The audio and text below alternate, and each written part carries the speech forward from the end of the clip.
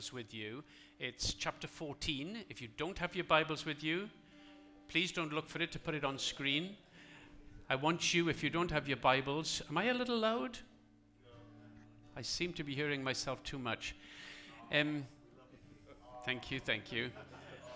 In the first century, 95% of the people couldn't read. So when this gospel and all the other books in the New Testament were presented to people, they couldn't read them, so they heard them. So if you don't have your Bible, you can be like a first century group of Christians and hear this story, which is well known. Chapter 14, verse 13, if you have your texts. Now, when Jesus had heard this, he'd heard that Herod was after him, he withdrew from there in a boat to a lonely place apart. But when the crowds heard it, they followed him on foot from the towns. And he went ashore, and he saw a great throng. And he had compassion on them, and he healed their sick.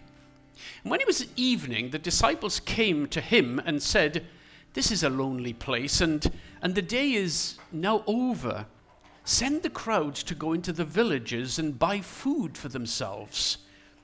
And Jesus said, "They don't need to go away. You give them something to eat." Well, they said to him, "We've only got 5 loaves and 2 fish. And he said, "Well, bring them here to me." And he ordered the crowd to sit down on the grass. And then he took the 5 loaves and the 2 fish, and he looked up to heaven, and he blessed them. And he broke and gave the loaves to his disciples, and the disciples gave them to the crowds. And they ate, and they all ate. And they were all satisfied. In fact, they took up 12 baskets full of the broken pieces of bread that were left over. And those who ate were about 5,000 men, plus women, plus children. We're going to explore that a little bit later. You might be destabilized because I'm not going to explore this story first of all. But when I get to it, you know lunch is soon to come.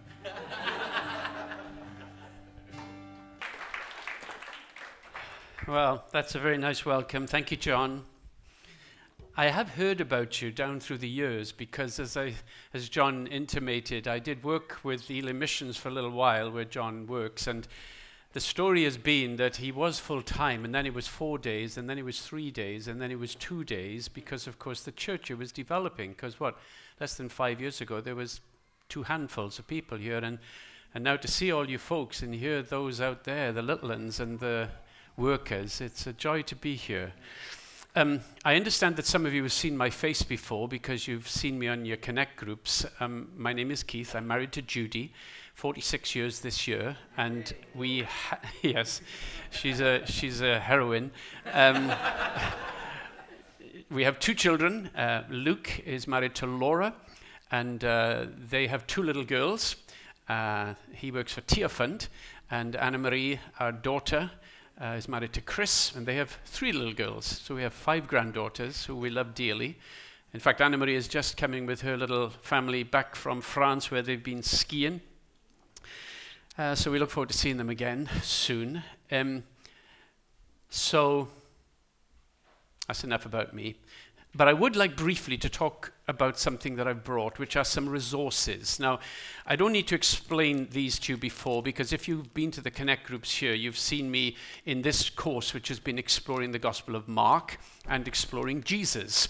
3 weeks ago, we were in the Lake District filming our 16th course, which is actually on how to encounter God in the Bible.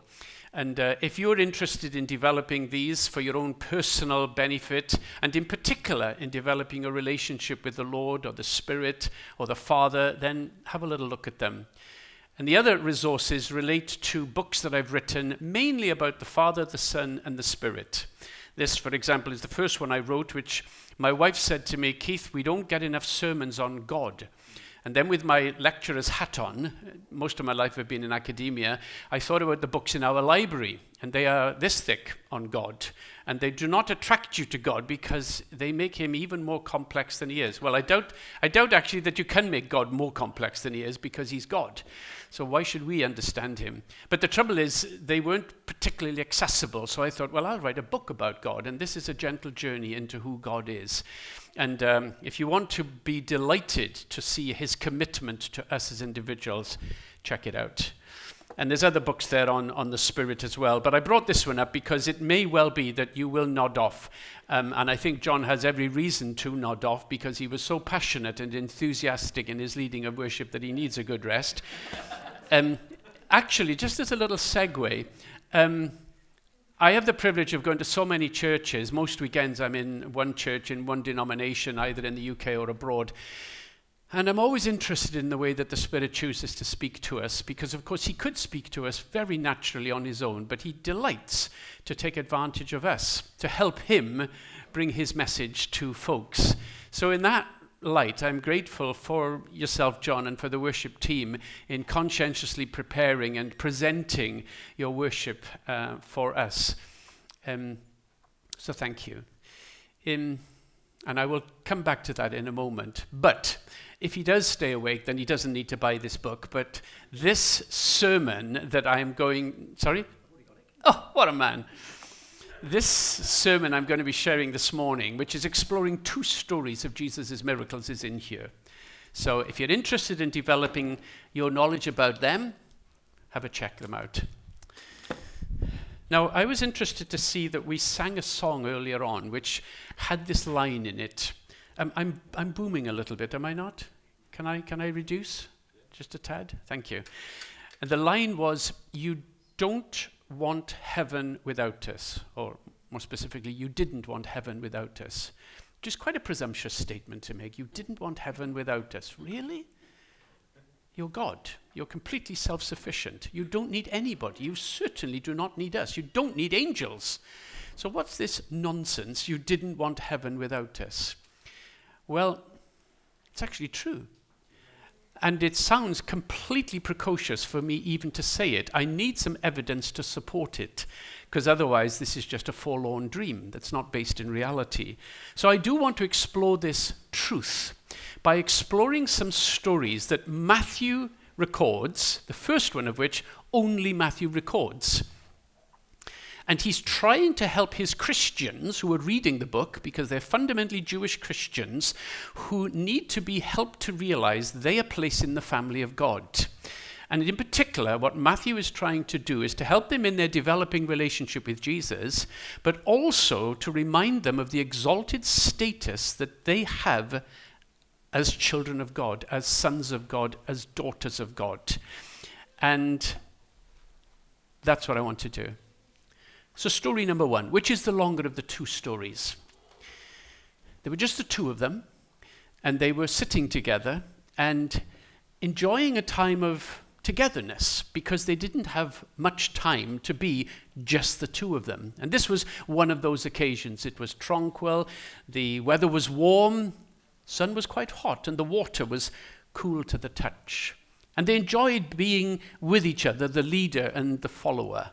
Oh, he wasn't a brilliant follower, but he was going to get better, and he was better than he had been. And the leader, well, he was just a bit special. And as they're enjoying this time of togetherness, some bossy, busy bodies push their way into their space, and they demand money. Now, they're not robbers. They're actually people who are going about their lawful business, because they are tax collectors collecting tax for the temple in Jerusalem, because we're 2,000 years ago when this story occurs. The leader, of course, is Jesus, and the follower is Peter. And he's going to figure in both of our stories, and he's going to be representative of you and me as well. So here's the potential consternation on the part of Jesus and Peter. Are they going to pay the tax? Have they got the money to pay the tax? What's going to happen? Because every Jewish male over 20 years of age is expected to pay the temple tax once a year. It's a half a shekel, which is about 2 days' working man's wage. It's not an insubstantial amount. The question is, And it's only Matthew who tells this story, and he tells it in 2 verses. You almost flip over it when you were reading it. The question is Jesus going to pay? It doesn't look as if he has any money. That's not going to be a problem to Jesus if he doesn't have any money. He could just create the coinage out of nothing and flick it in the direction of the tax collectors. But does he do that? Well, there are people who are watching Jesus and who are interested in this conversation because they also have to pay this temple tax if they are Jewish men. And the problem is that they're already taxed significantly. 40% of their wages goes in tax one way or the other in the first century. And most of the people in the first century are on the poverty line or below. So the temple tax is extra. Is Jesus going to pay? Please, Jesus, don't pay, because then you can be our precedent not to pay as well. What's he going to do? Well, now, there were Pharisees who were there, and you probably heard of the Pharisees. They're a religious group of people who have a significant impact on the lifestyles of the Jewish people in the first century, because they keep to the law, the Old Testament, and they seek to live it out in their lives. They are not friends of the temple, because in their estimation, which on this occasion is accurate, the temple is not fit for purpose. It's corrupt. There is nepotism and bribery going on in the temple. And they say to their followers, do not pay money to the temple because it is not representative of what it should be, the place where God dwells and honor is present.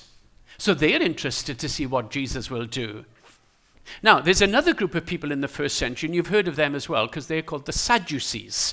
And the Sadducees are another religious party, but they do not get on with the Pharisees. Sometimes they're put together as being opposing Jesus, but they don't get on, because the Sadducees, well, they weren't that interested in the Old Testament law. They liked the first 5 books, but they weren't interested in any other, and their role was to keep the status quo. They were big friends of the temple because the Sadducees were reflective of aristocrats who were in Jerusalem. In fact, they didn't really live outside of Jerusalem. They lived in the southern part of Jerusalem, if you've been there, in the richest part, just south of the temple. And their role was to enjoy the ritual of the temple. They were always there. They loved to dress well. But even the Sadducees were getting a little uncomfortable with this temple tax because the temple had so much money already. And a couple of years after this story is recorded in the Gospel of Matthew, the temple tax authorities get together and they say, what are we going to do with this money we've got? Because we've got so much. What can we spend it on? So there's a lot of swirling thoughts going on in the minds of the people who are observing this statement by the tax collectors to Jesus and Peter, will you pay the temple tax? What's he going to do? Well, if you know the story, you know the answer. He pays the temple tax. Now, I'm a little bit disappointed by that because of the build-up I've just given. Why did you do that, Jesus? Well, Jesus happens to always do everything right, so he must have had a reason. So I'm trying to think, what's the reason? Oh, by the way, when you read in the Gospels, please do ask questions of the text.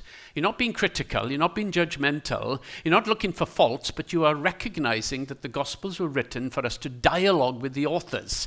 They're not just there to give us information. They want us to think and to ask questions. So Jesus, why are you paying this temple tax?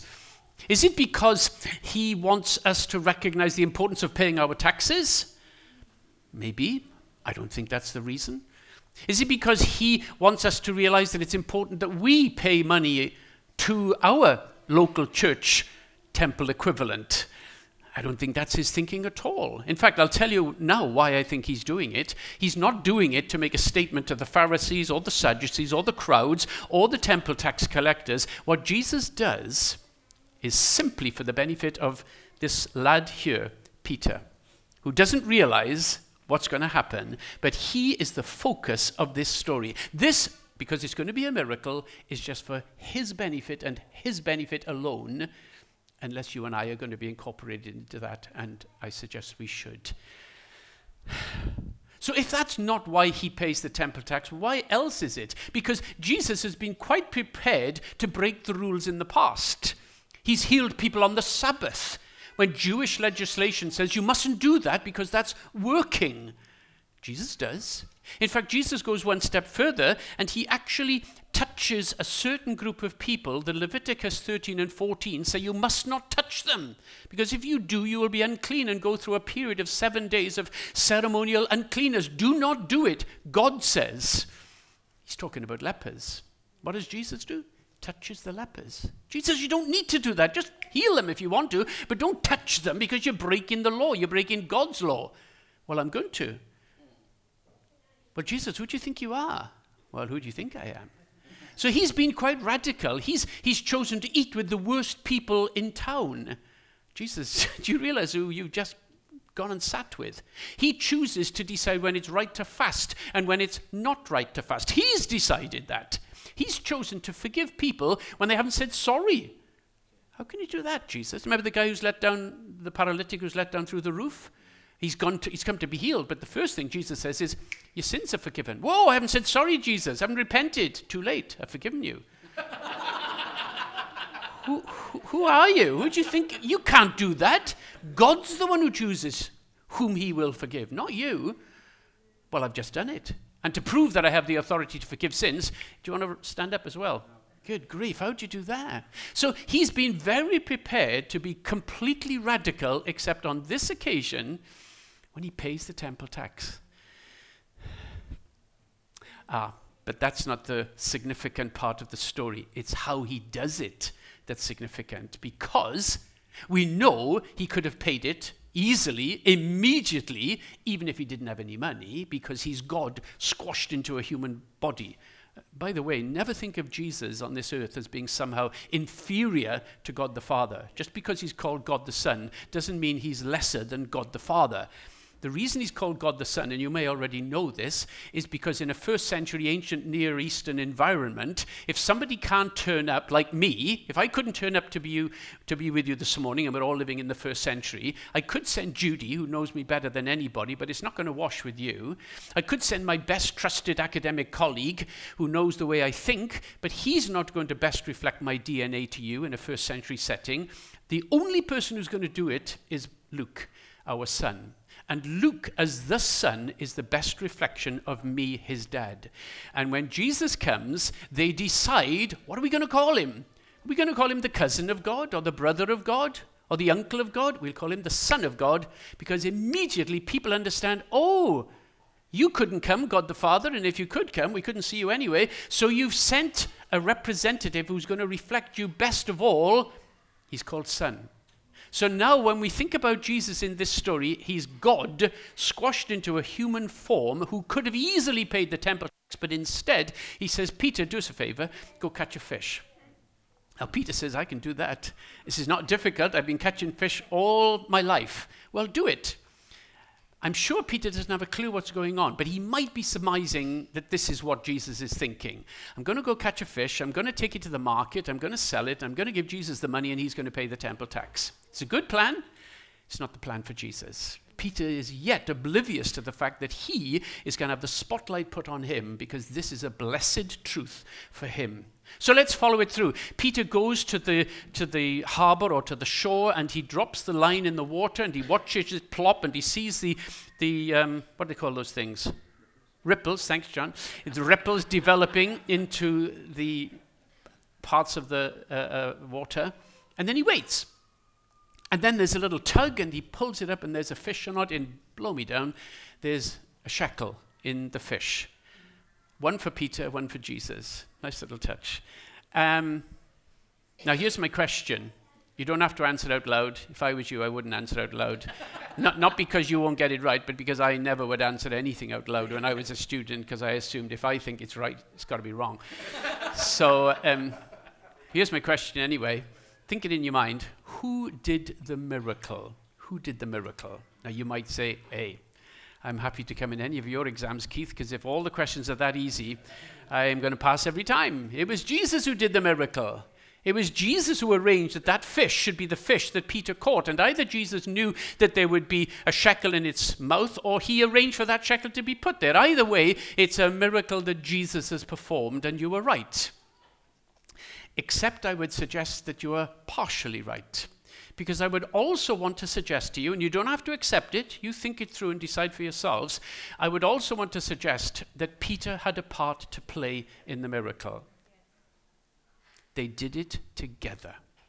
That fish didn't jump out of the water and land on Peter's lap, supernaturally.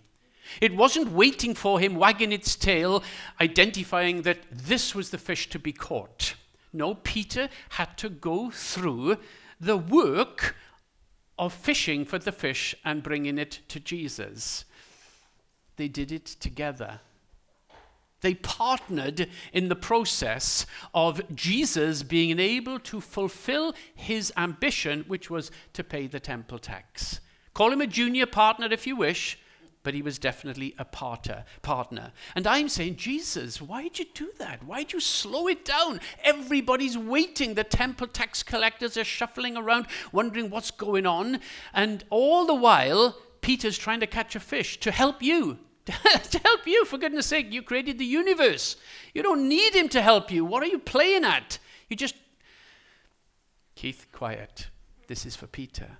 It's not for the temple tax collectors. It's not for the Pharisees, not for the Sadducees. This is for Peter, because Peter needs to know this important truth that when I have an objective, an ambition, a target, I could easily achieve it on my own, but I would prefer to achieve it with Peter helping me. Peter, for goodness sake, you've only met him a couple of months ago. He's going to mess up in a few years' time. Are you sure that you want him to be a partner? Absolutely yes. And he needs to know that lesson right now in his journey with me, because there's going to come a time when that lesson is going to be very important to him, because I'm not going to be there in the present. Well, what's that got to do with you and me? Well, like Peter, you and I have gifts, talents, abilities, sensitivities, sensibilities. There are things about our character, our lifestyle, our journey thus far that make us unique, different to the person sitting next to us. We have things that make us different, useful. And Jesus' message to each of us is, I've got some plans this week for your town, for your community, for your office, for your college, for your school, for your street, for your family. I've got plans, big plans. Oh, tell us, Jesus. Love to hear what you're going to do. Well, I'll tell you, but here's the message. Would you help me? Oh, please don't. Don't ask me, Jesus, because I'll mess up. I'll slow it down. I'll make mistakes. You'll have to repair what I've done. Please let me watch you. You do it. And then in time, maybe 10 years, 20 years, who knows, maybe with a bit of luck, touch wood, I can help you a little bit. Jesus' message is, no, Keith. I want you to be participating in the process with me. So this week, there will be times when you might think, I wonder if that person would like a smile, or a coffee, or a word, or even a prayer. How are you feeling? Would you like me to pray for you? These are not just random thoughts. Well, they could be, but I choose to prefer that these are opportunities when the Father or the Son or the Spirit speaks to us and in effect says, come on, let's the two of us do something together that's going to make a difference in somebody else's life. I could do it on my own, but I'd prefer to do it with you, because this is why heaven is created, not just as the place where God lives, but it's the place where we will live with him. Remember when... Just a little segue, but remember when in the Gospels you have this notion of us receiving eternal life when we become Christians. Well, what's eternal life, for goodness sake? Is it everlasting life? Because I'm not too sure whether I'm happy to have everlasting life, to be honest. I quite like having a sleep now and again.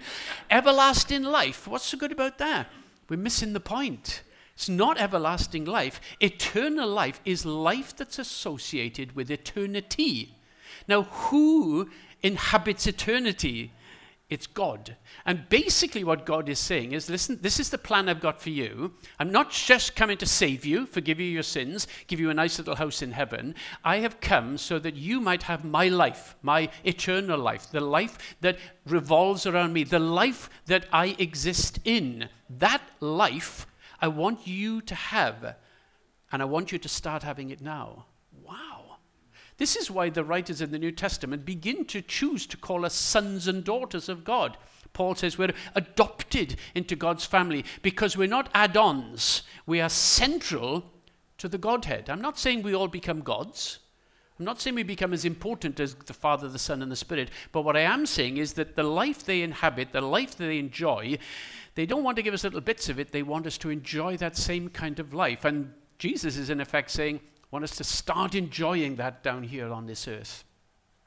Well, now, I need to get to the next story, but unfortunately, I can't remember what time I started. Although I did take my watch off, it didn't look. So I'm going to be quick, just in case I've overstayed my welcome already. But I'll tell you the story quickly, and you know it very well. Jesus has been teaching and healing people all day, and then he's come to the end of the day, and the disciples say, Jesus, listen, everybody's hungry. They're not starving, but they're hungry. Send them down to the town so that they can get to the villages and to the bakers before they close and get some food. Oh, it's a good plan. And you may remember what Jesus says to them. You feed them. You jolly well, well, no, he didn't say you jolly well feed them, but he does say, you feed them. And I'm thinking, whoa, Jesus, that's a bit harsh. You know they can't feed them. It's one thing to ask Peter to catch a fish, because he can do that, but you can't ask these disciples to feed these people, 5,000 men, plus women, plus children. Got to be 12 to 15,000 people there. That's just nasty, asking the disciples to feed them. Maybe Jesus is a bit reacting to the fact that they have sought to give him advice as to what he should do with these people. Jesus, you send them down to the villages. You cheeky monkeys, who do you think you are? You jolly well feed them. I don't think that's where he's coming from. But Jesus doesn't say things idly. And when Jesus says, you feed them, there's a part of him that is hoping that one of them is going to say, okay, I will. Now that person knows he can't, because he doesn't have that supernatural ability, but he does know that if Jesus asks you to do something, then you can. Peter, go catch a fish. Well, he could because he has that natural ability. Here, you feed these 15,000 people. I can't, Jesus. Yeah, well, I know you can't. And I know that you can't. And you know that I know that you can't. But I'm asking you to do it because since I'm asking you to do it, you can. Now they miss it. That's okay, because Jesus will give this opportunity to them, and they will learn that when Jesus gives a commission, they will be able to fulfill it with their abilities or with his abilities. So Jesus passes that over and says, okay, give me the fish, give me the bread. And he breaks the bread and he prays over it. And then here's the thing. He gives the bread to the disciples. He asks the people to sit down in groups of 50, one of the other Gospels tells us. And he gives the bread to the disciples. And here's how the scenario develops. I'll check it on the Heavenly Video when I get there. Hopefully not too soon. But everybody has a platter of bread and some fish, and they give it to the people. And this is going to take some time. Jesus, it would have been a lot quicker if you'd have just said, 1, 2, 3, everybody's full. He doesn't do that. He could have arranged for chickens to drop down and land on their laps. I mean, God did that in the Old Testament, didn't he? When people were traveling from Egypt to the Promised Land, every day there was quail that would land and bread that we were waiting for them. He could have done that because he's God. But he doesn't. He slows the process down because this miracle is not specifically for the people, but it is for his 12 young lads who are going to need to learn the lesson that when Jesus gives a commission, number one, they can do it. And when Jesus has an objective that he could fulfill very easily, since he's God, he prefers to use people to help him. I'm wanting to say, Jesus, that's the most daft plan I've ever heard. He says, this is Jesus talking. These people need to know that I want to achieve my objectives with them. And so here's it goes. So I'm here and I give some, because he's on the front row and he's aware that there's thousands coming behind him. He's not going to take much. And then I will continue and everybody will be getting it. But here's the miracle. They never go back to Jesus. Never go back to get more food. Run out. Oh, better go back to get Jesus to do his magic at the front. No, never. They just keep going. So the miracle is constantly happening. Now, I'm not saying that they are the miracle workers, but I am recognizing that they have had a part, to be honest, quite an important part, in ensuring that that miracle continues right to the back of the people. He didn't need to do that. He could have done it like that. But he slows the process down because the disciples need to learn the lesson. Good grief. You see what's happening, Thomas? I've still got as much as when I started. In fact, you know that right at the end, they have more left over than they had at the beginning. And they had a part to play in that. Now, the funny thing is, when Matthew tells the story, it doesn't look as if the people realized that a miracle had occurred. This would have been the time when Jesus could have said, Folks, before you take any more food, let me just tell you how you got it. It was me. It doesn't say it. This would have been the time when he could have said, I am the bread of life, and preached that sermon. He doesn't do it, because this is not for the people. This is for his lads. And they are the ones who benefit from this beautiful truth that the creator of the universe says, I've got a plan. Loads are going to benefit. Wonderful, Jesus, go for it. Lovely. We'd love to have the front view to watch it. No, lads, you're going to help me. We've got to get over the presumptuousness of that statement that we are helping Jesus because it's Jesus who's asking us to help him. So this week, well, let's imagine if Jesus came into this room now, and I can see him come and he walks to the front, and let's imagine that he stands and he says, this is what I'm going to do in your office and in your street and in your family and in your factory. I'm going to be doing this. We'll give him a clap. Wonderful, Jesus. Hope I'm not having a coffee break when you come and do it. And then he gives us the statement, well, actually, I'd like you to be involved. I'd like you to help me. Now, my reaction immediately is, no, sorry, no, please don't. Ask John. He's the pastor. He's a lot holier than me. Please ask him, because he's not going to get it wrong. I'm going to get it wrong. I'm going to mess it up. Please don't. I'm going to be, no, don't. This is Jesus, who is our God, who says, that's my plan. You need to elevate yourself in your own perception of who you are. You're not becoming arrogant or big-headed because you're not the one who is pushing in and saying, I would like to participate. I'm asking you to participate. Oh, I'm so tempted to go to the next story, but I can't. But Matthew does. So read it on your own, because the next story is when Peter says to Jesus, having walked on water, Peter says, since it's you, Jesus, since it's you walking on the water, ask me to walk on the water. Do you see what Peter's doing? He is learning the lesson that if Jesus asks him, he doesn't presumptuously jump onto the water. He says, since it's you, ask me, and I will respond. And Jesus says, okay, come. Peter, for goodness sake, who do you think you are? Jesus is walking on the water because he's God. You're not God. Yeah, but I'm just following what Jesus has asked me to do. Peter, go catch a fish. Oh, I can do that. Well, do it. And together we'll be surprised with what is achieved. Feed these people. I can't do that. Well, do it and you'll be surprised. Walk on water. No, that's a God thing. Yeah, but I'm asking you to do it. Now, to be honest, and I'm going to close now, most of the times then when God asks me to do something, they're most ordinary. They're not particularly supernatural or sensational, and sometimes we think it's always got to be that. I think it's rarely that. Most of the things he asks us to do are the most normal elements of relational interaction with other people, be it in church or outside of church. But be open to the fact that you have 2 ears, one of which is to listen to the Spirit. You notice that as a Welsh person, I call them ears, but I've learned it's ears. We have 2 ears. One is to listen to the Spirit, just dropping thoughts into our mind, and then to follow them through.